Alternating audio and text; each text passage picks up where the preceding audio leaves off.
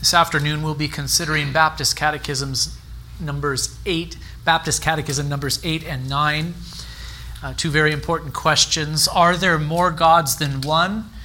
There is but one only, the living and true God, is question 8 and answer. Question 9, how many persons are there in the Godhead? Answer, there are 3 persons in the Godhead, the Father, the Son, and the Holy Spirit, and these 3 are one God, the same in essence, equal in power and glory. And I will read now from Deuteronomy 6, verses 1 through 9. Hear now the reading of God's most holy word. Now this is the commandment, the statutes and the rules, that the Lord your God commanded me to teach you, says Moses, that you may do them in the land to which you are going over to possess it, that you may fear the Lord your God, you and your son's son, by keeping all his statutes and his commandments, which I command you all the days of your life, and that your days may be long. Hear, therefore, O Israel, and be careful to do them, that it may go well with you, and that you may multiply greatly, as the Lord, the God of your fathers, has promised you, in a land flowing with milk and honey. Hear, O Israel, the Lord our God, the Lord is one. You shall love the Lord your God with all your heart and with all your soul and with all your might. And these words that I command you today shall be on your heart. You shall teach them diligently to your children, and shall talk of them when you sit in your house, and when you walk by the way, and when you lie down, and when you rise. You shall bind them as a sign on your hand, and they shall be as frontlets between your eyes. You shall write them on the doorposts of your house and on your gates. This is now the reading of God's most holy word. May he add his blessing to the preaching of it this afternoon. If you were to consider questions 7, 8, and 9 of our catechism, you would see that all 3 have to do with the question, what is God? What is he? Catechism number 7 answers, God is a spirit, infinite, eternal, and unchangeable in his being, wisdom, power, holiness, justice, goodness, and truth. We considered that question last week and even the week before it. But now we ask, are there more gods than one? And finally, how many persons are there in the Godhead? All 3 of these questions and the answers that are given help us to think correctly about who or what God is. So are there more gods than one? That is the first question that we are considering this afternoon. And please allow me to make a philosophical observation before getting to the straightforward answer to the question. If what was said about God in Baptist Catechism number 7 was true, which it is, then there cannot be more than one God. If he is indeed infinite, eternal, and unchangeable, then it is impossible for more than one of these gods to exist. It's a philosophical argument, I suppose, for the existence of only one God, and I'll leave that for you to ponder more thoroughly at a later time. But for now, the straightforward answer is this: are there more gods than one? We say there is but one only, the living and true God. That there is only one God is perhaps the most fundamental tenet of the Christian faith. Deuteronomy 6:4, which we just read, says, Hear, O Israel, listen up, Israel. The Lord our God, the Lord is one. This means that God is singular. There is only one God, and this one God is simple within himself. Hear, O Israel, the Lord our God, the Lord is one. Whatever we say about God, we must confess that there is only one God. There is not more than one God, but only one, and this one God is singular or simple. In Isaiah 44:8, God says, Fear not, nor be afraid. Have I not told you from of old and declared it? And you are my witnesses. Is there a God besides me? There is no rock. I know not any. So here is God's own testimony concerning his uniqueness. He is the only one. He is the only God, our only rock. There is no other besides him. Notice that our catechism calls the one God the living and true God. There's only one God, and he is the living and true God, our catechism says. This is to distinguish the one true God from all false gods.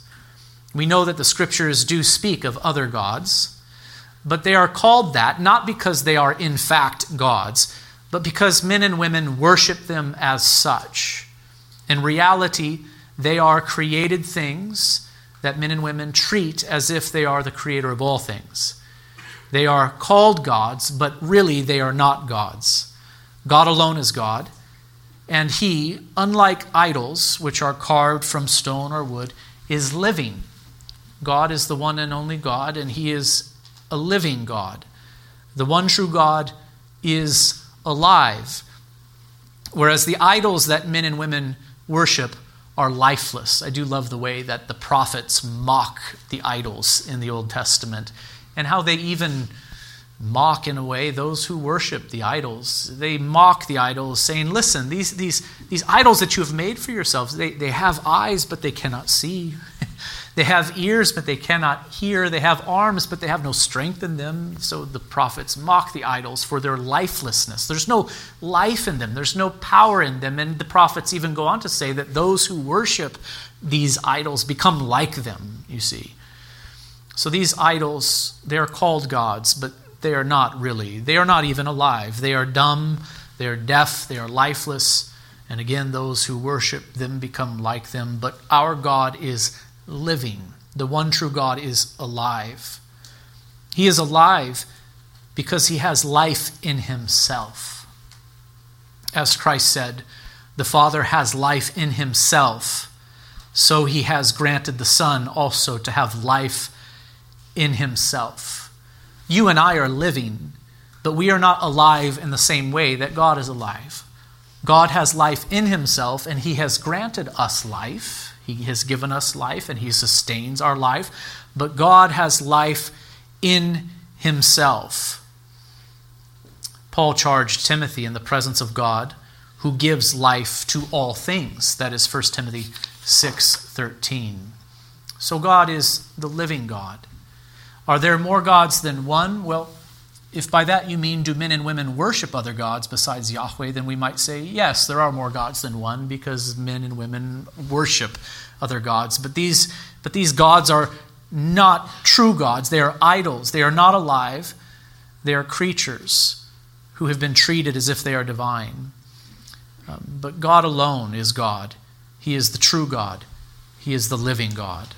And so, brothers and sisters, we are here again in this afternoon sermon being exhorted to flee from idolatry, to worship God alone and not creaturely things. We are to flee from all forms of idolatry.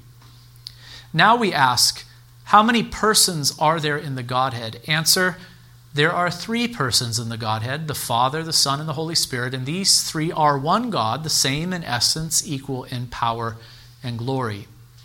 So I want you to notice the order. First, we establish the oneness of God, and then we talk about his threeness. And I think this is significant. Whatever we say about God's threeness must not violate his oneness. Both truths must coincide with one another. How many gods are there? There's only one. He is singular. But we know that there is a sense in which there is a threeness within God. God is one, this is true. But as we pay careful attention to the scriptures, we also see that there is a kind of plurality in the Godhead. We find hints of it very early on in the scriptures, even in Genesis chapter 1, where we read, then God said, let us make man in our image after our likeness. These hints at the plurality in the Godhead are mysterious early in the scriptures, but as we move to the New Testament, the dim mystery gives way to clarity and to light. When all is considered, we see that there are 3 persons in the Godhead, the Father, the Son, and the Holy Spirit. The Father is in some ways distinct from the Son and the Spirit. The Son is in some ways distinct from the Father and the Spirit. And the Spirit is in some ways distinct from the Father and the Son. And what distinguishes them we must say nothing at all except for the personal properties of paternity, filiation, and spiration. I say that to you, trying to remind you of that wonderful study that we went through on the doctrine of the Trinity not long ago. What distinguishes them? Only this, these personal properties of paternity, filiation, and spiration. And that is a fancy way of saying that for all eternity, the Father eternally begets the Son is eternally begotten of the Father, and the Spirit is eternally breathed forth by the Father and the Son. And the key word in all of this is eternally. There was never a time when the Son and the Spirit were not. Is it true that the Son and the Spirit are in their own way begotten from the Father? Well, yes. The Father begets the Son, and the Father and the Son beget or spirate the Spirit. So there is this liveliness within God, and the Scriptures reveal it, but it has been this way eternally so. There was never a time when the Son was not, or when the Spirit was not. The Son and the Spirit, in other words, are not creatures of God, but they are eternally begotten. Remember, we have already confessed that God is infinite, eternal, and unchangeable. We've already confessed that. Now we have confessed that there is only one God, and furthermore, within the one God, there are three persons, the Father, the Son, and the Holy Spirit. The Father is fully God. Revelation 1:5-6 says, "And from Jesus Christ, the faithful witness, the firstborn of the dead, and the ruler of kings on earth, to him who loves us and has freed us from all our sins by his blood, and made us a kingdom, priests to his God and Father. To him be glory and dominion forever and ever. Amen." The Father is fully God, and the Son is also fully God. In John 1:1 and 14 we read, "In the beginning was the Word, and the Word was with God, and the Word was God, and the Word became flesh and dwelt among us, and we have seen his glory, glory as the only Son from the Father, full of grace and truth." So the Son, who is here called the Word, is fully God, and the Spirit is fully God as well. In Acts 5:3-4 we read, "But Peter said to Ananias, 'Why has Satan filled your heart to lie to the Holy Spirit and to keep back for yourself part of the proceeds of the land? You have not lied to man, but to God.'" So here the Holy Spirit is called God. So Father, Son, and Holy Spirit are all fully divine. What unites them? It is the divine nature that unites them. All three have the fullness of the divine nature. What distinguishes them then? Only the personal properties of fatherhood, sonship, and spiration. The Father eternally begets the Son, and the Father and Son eternally breathe forth the Spirit. And yet there are not three gods, but only one. So our confession begins with the question, how many gods are there? We say there's only one. Then it moves to this idea that there is a plurality within God. There are three persons within the God. Then it returns again back to the insistence that there are not three gods, but only one, in order to protect us against any form of polytheism or tritheism here in this instance. There's only one God. "Hear, O Israel, the Lord our God, the Lord is one." As mind-blowing as this doctrine is, I wonder if you know that our confession says that this doctrine of the Trinity is the foundation of all our communion with God and comfortable dependence on him. Our confession has a wonderful statement about God, and in particular, the triune nature of God. And after our minds are blown by it, our confession says this again: this doctrine of the Trinity is the foundation of all of our communion with God and comfortable dependence on him.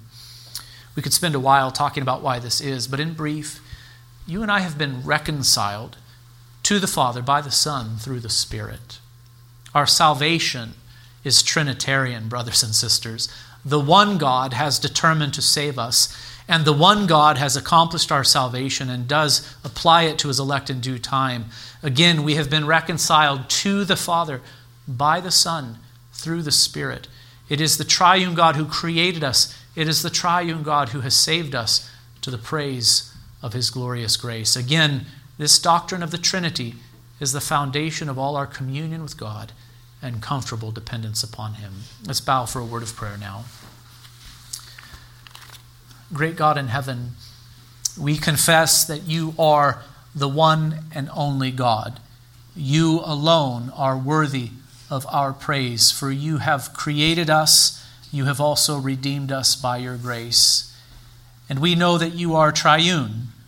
We give you praise, Father, Son, and Holy Spirit, for you are worthy to receive all of our adoration. We thank you for your kindness to us. We thank you that you have revealed yourself to us, that you've shown us mercy and grace, that you have indeed redeemed us and reconciled us to yourself.